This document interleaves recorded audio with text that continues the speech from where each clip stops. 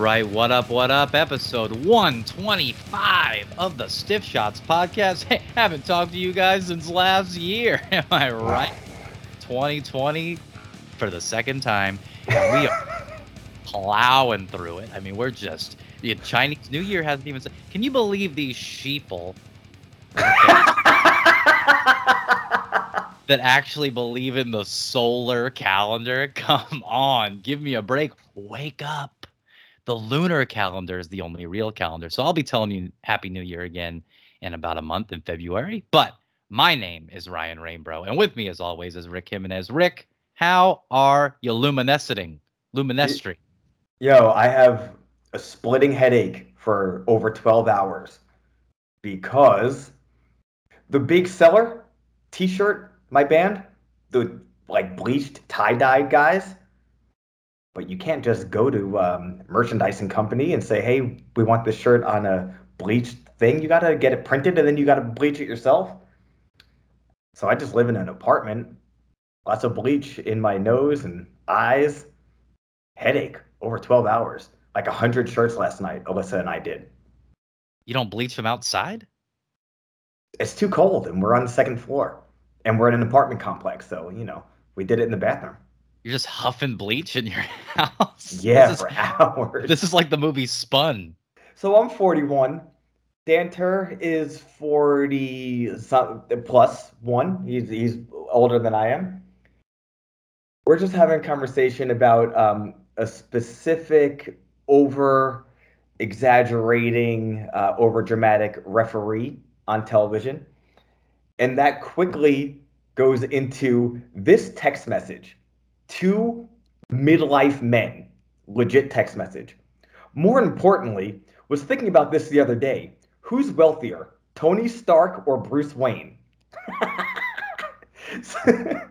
So instead of like immediately making jokes, we have a legitimate conversation about this. The end result and conclusion of the conversation isn't as interesting as the fact that this just took place over the past 15 minutes. A legit conversation out of nowhere between two grown men about who is wealthier. A fictional character from the 30s or a fictional character from the 60s.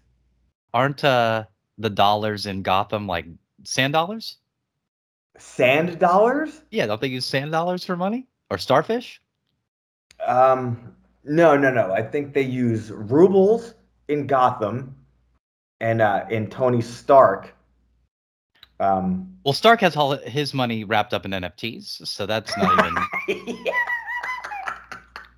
Dude, in all actuality, who's more likely to make a rap beat on GarageBand and sell it for $10,000? Tony Stark or Bruce Wayne? I say Tony Stark. Tony Stark is also willing to give all 11,000 of that $10,000 to yoga instructor. And that's our show. See you next week. Well, speaking of overdramatic referees, I got to talk to you about this. I don't know if you've seen that Marco Stunt, the reason why he hasn't been on AEW television isn't just because nobody wants him.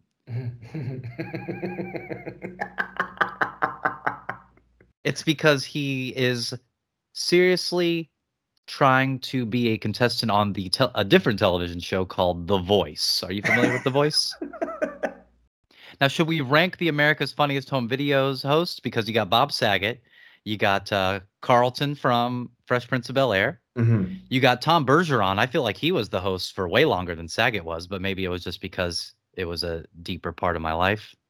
Tom Bergeron, what is he from aside from that? Is he just regular? He hosted Hollywood Squares also. Remember that revival? I really enjoyed the 80s, 90s Hollywood Squares. I don't really remember the reboot so much. This was in the 90s because Bruce Valanche was on every episode. I feel like maybe he was the center square all the time. And really just a crazy concept for a show, right? Like, hey, let's build a set that's a giant tic-tac-toe board.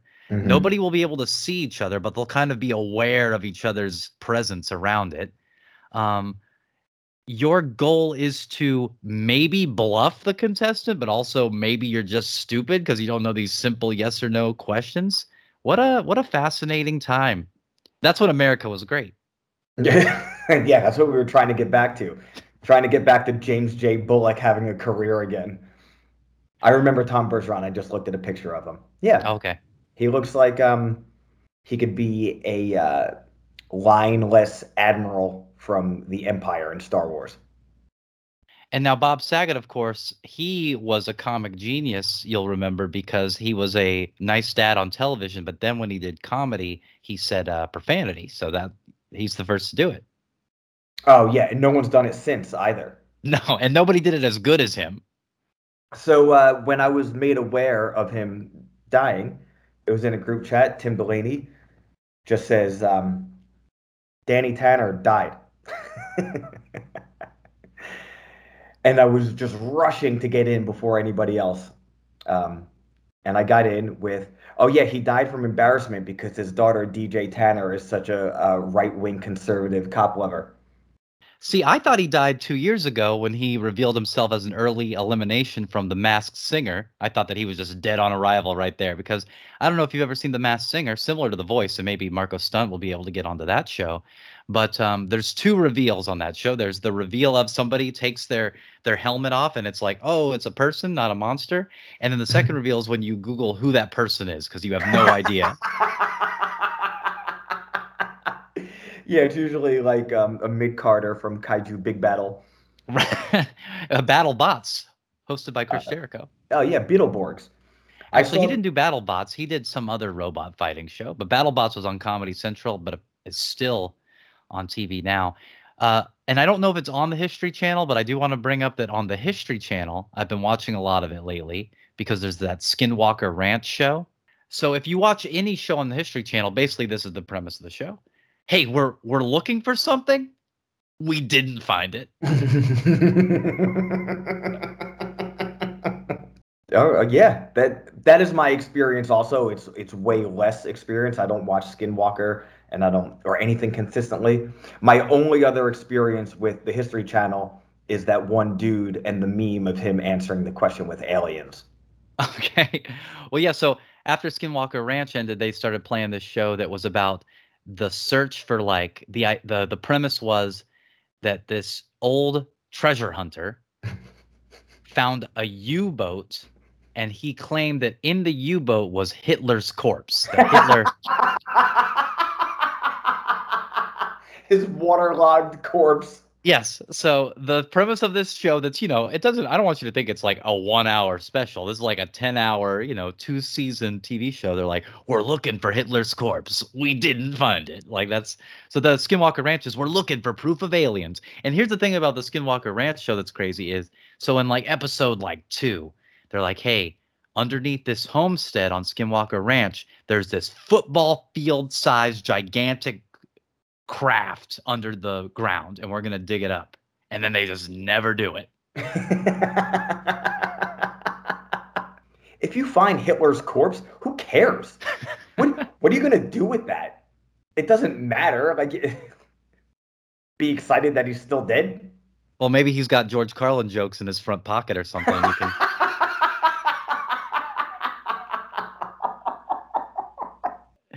So, speaking of things that have been found, though, Brock Lesnar found himself to be the WWE champion on day one. And I feel like you were upset about this, about the end result of this show. So just a little bit of background. Originally, there were going to be two matches on WWE's day one on New Year's Day.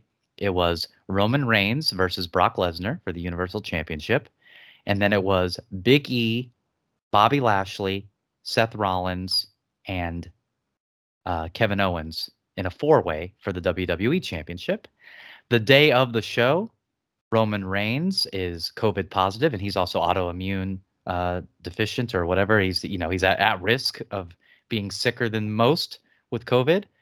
So their match, Brock and Roman, is thrown out, and they just throw Brock into the four-way and make it a five-way, and then he wins.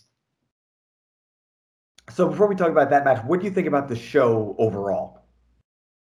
Well, it wasn't as special as I think I wanted it to be, which might be silly. But they got this brand new show. They're like, oh, we're gonna make this an annual tradition. We got this musical guest that's gonna be the special guest there. We got all this stuff. We're in Atlanta, and then it just kind of felt like one of their regular pay-per-views, and nothing on it was super bad. Nothing on it was Michael Cera or Jonah Hill or even Emma Stone. But the opening match was cool, and I thought the main event, this banger of an 8-minute five-way match, was really good. But overall, it just kind of felt like an opportunity to kind of kickstart things and be like, hey, I know that we've been kind of boring for a while. We're going to kickstart it with this show, and a missed opportunity at that. I can't really disagree fully. I think it was a good show. I enjoyed the show. But I do agree that it should have been even better. Instead of, oh, we're going to give you more of the same, but we're going to do it well today, as opposed to doing it, at best, kind of, boring-ish, easy to watch passively. I was engaged, but the main event, the reason why I don't, well, there are a lot of reasons why I don't like it. I think the main reason, without rambling, it's more of the same. I was very much looking forward to the Reigns Lesnar match, but hey, you gotta pivot. Um, I wanted to see most of these four guys in the four-way go at it, but the combination of the two, I get it. Hey, we have to figure out something. That's the direction that it went. But not only Big E, who I don't think really got a chance to get his real run in as the top guy, his entire time as champion, he was losing matches constantly, never losing the title, but losing matches, just was not made to feel like a main, even a main guy. Uh, but then again, oh, here's Lesnar. Oh, Lesnar's going to win, which makes sense because Lesnar wins. He goes to the supermarket and he wins. He goes to the Sable store and he wins. The only thing he hasn't beat is his first time against Frank Mir and Coors Light when sponsor. But him starting off the year, which, like you said, hey, let's start off with a bang. Let's get some momentum again. Brock Lesnar's champion again. And not only is he champion again, but Big E is, not even second fiddle. Big E is like fourth fiddle to Lesnar, Reigns, and Lashley. And then at that point, like, well, is Big E even fourth fiddle when there's Rollins also? I don't think so. Um, so that whole thing bummed me out, and I didn't think the match was particularly interesting. And maybe because I was just went into it kind of eh, five guys and no burgers or fries, but Lesnar is going to come out champion. Um, and the show went off the air the same way a million shows have gone off the air in the past 12 years. Lesnar is celebrating in the ring alone, and there's Heyman, bouncing around like the blue penguin. And all right, see you tomorrow. I wanted to be so psyched to watch Raw. When I don't even think the show was on a Sunday; it might have been a Saturday. I want to be excited to watch Raw after a pay-per-view. And again, I was like, nah, I'll get to it when I get to it. So that was my main takeaway. I wasn't like, oh, this is so stupid. They suck and they live. Put those glasses on. It's all fake. Um, but I wanted to, 4 minutes in, I agree with that point with you. I wanted to be super excited and reinvigorated, especially because the Royal Rumble's coming up. And I'm forcing myself to be excited about the Royal Rumble. But I wanted this to make me feel like, oh, why have you been like lackadaisical towards my enthusiasm to WWE the past couple of months? But it was like, this is why. Yeah, that all makes sense. I mean, for me, it was real. For me, it was more realistic with I guess when Lesnar got added in, I was like, well, in reality, to me, if Lesnar got added into a fight with these four guys, he would win. Yeah. And I liked that the match was fast paced and quick. I mean, but there was high energy the whole time. There was no point where just two guys laying outside like normally that would happen in a multiple. A five-man match already is too many if it's not elimination. So, I liked that aspect of it. It was a little bit unexpected. Big E, I definitely agree with the whole title reign, but even when he won it with what, Money in the Bank, but he's supposed to be a baby face, so kind of a weird title reign overall and certainly forgettable. But the silver lining there is that I think the best promos he's done in the past year and a half is the one he did at day one and the one he did the next Raw, where he was like, nobody's going to stop me from getting my championship back. And even on day one, he sounded like he was ready to, he was like, I don't care if there's 3 guys, 4 guys. Like, it's the first time he, instead of just doing, hip gyrations and throwing out pancakes, he was like, oh, I'm actually, I care about being the champion and I'm not going to let it slip away. So maybe they get to build off of that and maybe he gets motivated through that. But overall, I can't disagree with what you said too much. I do like that it leads us to finally we get Lesnar Lashley, which is the whole reason Lashley was brought back a couple of years ago. So now we can see that match, and I love Bob and love Brock, and hopefully MVP gets hurt as well. So, so what do you think if you had to just infer from this point who wins the Royal Rumble, who challenges who for the title at WrestleMania? I guess on both sides. Yeah, that's tough to say. I mean, I'm always excited about the Rumble, and this is no different.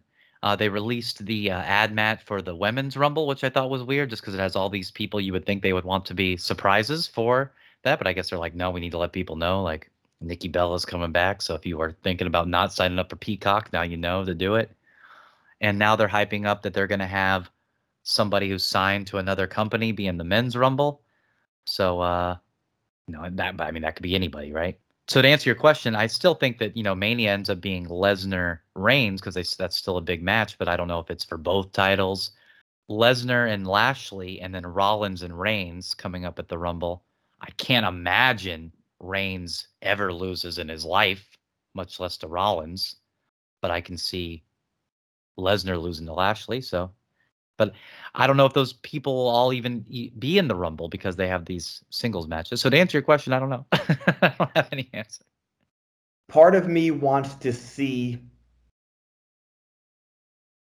champion Lashley defending against challenger Big E that I buy into from what you referenced that promo, and not, oh, we really liked Big E and New Day, but now it's New Day Big E singles and he's a champion. Because I love Big E. I always talk about whatever. Now that he lost the title, I'm questioning what I thought of that entire run. And it's like, well, that was just New Day Big E as champion and it didn't really work. And I liked it because of what I wanted it to be. And it wasn't really that. And maybe he needed to lose and be this more serious on his own, just different. Women's Royal Rumble, not a big deal on TV, big deal on the internet. Mickie James back with the company, even if it's only for this one match and she's the Impact thing. Lots of negative. I can't believe she's going back on her word after she said WWE so stupid, trash bag in the mail, I so mad. Or, hey, so great, WWE acknowledging Impact Knockouts champion Mickie James, bring her back into the fold just for the one match, and the Forbidden Door. I'm sick of that Forbidden Door BS. Enough. Nothing is forbidden except for the band, and nobody gives a crap. That's manufactured and not interesting anymore. This Forbidden Door. Every company's doing crossover. I think it's great. I think it's so cool that AEW did it with Impact, although it did nothing to help Impact as much as we all wanted it to. Does WWE help it at all by just mentioning it? Possibly, probably not. But let's be totally honest, has more potential. I think Mickie James, Impact Knockouts champion, being part of the Royal Rumble, has more potential of bringing eyes to Impact than the whole entire AEW crossover. I'm looking forward to that just because I think that is pretty cool. And the Women's Royal Rumble is still something new. Charlotte, the champion, being in the Royal Rumble, could be interesting. See what happens. Does Mickie wear the belt to the Royal Rumble? She better wear that belt. I'll be pissed if she doesn't. Do you think Michelle McCool comes out with the Divas Championship? Just bring out all the titles. Yeah, the Forbidden Door, just that phrase is like, They did it in that one video game promo with Kenny Omega, and then ever since then, it's like, well, I mean, how many times can you open this door before it's just like a door? Like, it's not even a door. You took the door off the hinges. We're walking through it. Speaking of forbidden doors, though, I did watch Wrestle Kingdom this year, which I was really excited about. 2 nights. They have a big thing going on where All Japan or I'm sorry, Pro Wrestling Noah has invaded New Japan. Yeah, it's a forbidden door. The door. Well, they don't have doors. They just have those like pieces of rice paper or whatever between the. Oh my god! It was so. I guess they didn't encourage or they discouraged the audience from being vocal because then they're going to spit all over each other and get COVID and die. So it was a very quiet event, and there was a U.S. Championship match that was Kenta versus Tanahashi that looked like it was out of like 90s ECW, and I'm sure some people think that that's cool, but it was very like weird for me to see like in a New Japan ring, like ladders and tables and Yeah. chairs and things like that. And the ladder was, I don't know if you saw it, the ladder was comically tall, like like just a 50-foot ladder, and he's jumping off of it. But and then the end result is that Okada was the champion, and he's got that Cody Rhodes belt, and Naito is the first challenger. And I've been seeing Okada Naito for longer than I saw Orton Cena, so I'm a little disenfranchised. That's not the right word. Disenchanted. I'm not enchanted starring Amy Adams or Isla Fisher, but I am just kind of a little bummed that I kind of went away from New Japan for a while and I came back and it's exactly where it was when I left it, and I was hoping it would be farther along. And I had the same feeling like, so it's kind of the same, but they have that Divas Championship title again. And I was like, oh, come on, they had a perfect chance to not use that again. And they're still going with it. It's so weird how a little optic like that kind of influences my enthusiasm towards the show and the promotion. I feel like they're better than that. And I want them to be um, moving into the future in a linear direction, but also in a way keep I don't want to say heritage, but their foothold in, I don't want to say tradition because that sounds so boring and old guy, but I want a wrestling title to look like a wrestling title that grown men and grown women want to fight for. And for, New Japan, just grown men. I wouldn't fight for that belt unless I could, immediately sell it like I like to do with a lot of things that I have. Get it to immediately sell it, like an Apple Watch, or a samurai sword that I won at a raffle at a show in New Jersey. With day one, I wanted to be excited to watch WWE. With Wrestle Kingdom, I figured I'd watch it and then be excited to get back on with New Japan, and none of that happened. So I listen to a couple other podcasts when I drive the Amazon van. And this is something that I've noticed, not just in podcasting overall or conversations, but why is everybody so afraid? Everyone is afraid of everything. Like making a joke like that, oh, rice paper, because we're referencing not a wooden door like in America. There's the sheets. We all go to sushi restaurants or whatever. It's so obviously a joke. People are so afraid, and I'm not going to get that. You can't say anything anymore. I'm not saying that. You could say many things. You could still make jokes, and people know it's a joke. But this is what I realized, as I went over when we were talking about our best albums of 2021. This is the first year in a while I've kind of been a bit more involved, at least on the periphery, in hardcore than I had been in like my metal bubble. There is no sect, in my opinion, of people that are so afraid to say and do certain things than in hardcore. And I don't mean this like to say things that are controversial or like uh, bad or, something like overtly crappy. Just if I say this or do this, even if it's something totally cool, something I want to do, something I believe in, somebody may think I mean this or take this to not be as cool because it's like showing um, an enthusiasm or fandom, just that overly concerned opinion of what somebody else is thinking about what you may or may not do all the time. That I cannot believe is still a thing in 2022, especially like specifically hardcore. It is grown men pretending like they are kids. So, like, yo, we're all in the same boat. You're allowed to be a fan of something. You're allowed to say something that everybody understands the context of a comment or a joke, and you don't have to like be so worried and scared that someone's gonna think you mean this, that, or the other thing. You're all on the same page. You all get it. And anybody else who might be like, oh, I don't know, that's a little questionable because of this, that, or the other thing, even though nobody is saying anything of that nature because we're all in the same bubble. Everybody knows, there's a huge line between like being misogynist and not, being racist or not, being problematic and not. We all get it. Or even somebody being so afraid of like showing their fandom of something. Dude, that shit is so corny. And listening to people like either have a conversation that I'm either a part of or right next to in real life, or a group chat, or listening to other people on a podcast and say everything so walking on eggshells when all you're trying to say is something like, yo, this that dude might be cool, but this band sucks. Or, I wouldn't have made that joke, but that's a good joke, and there's no reason why someone should have to say that apologetically. Why are you so scared? And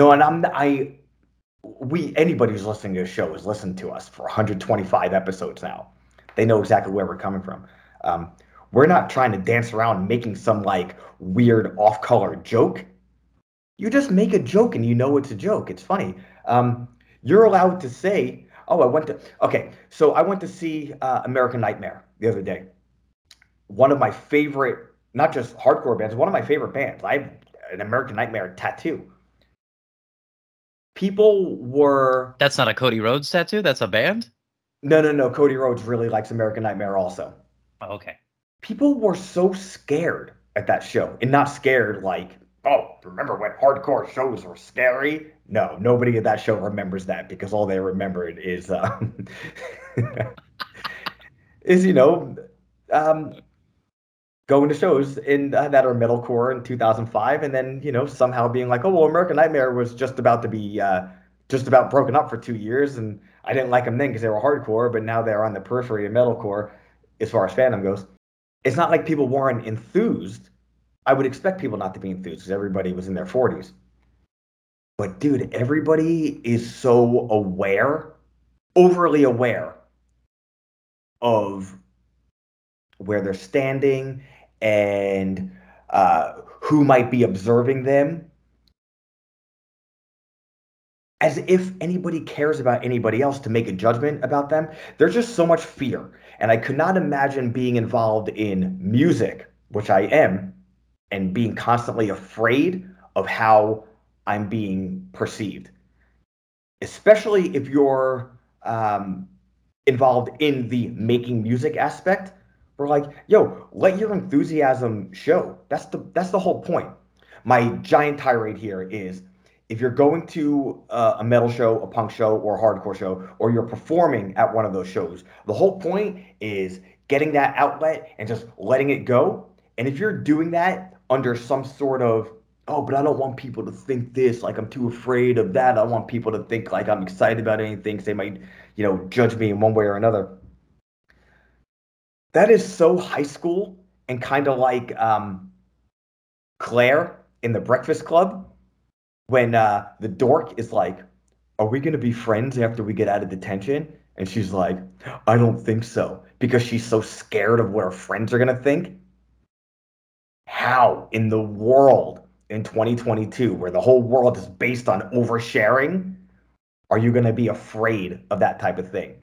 And then, when I relate that to people I know in hardcore specifically, and I know this sounds like I'm ragging on these people, and I guess in a way, I am. It's just more of a critique than a rag. But if it comes across like a rag, I don't care. I couldn't imagine just being so afraid of what people are gonna think all the time. Oh, I can't, I don't want to wear this shirt because somebody might think like this, that, the other thing. Shit's corny. Let's get over that, man. It's so garbage. Bye.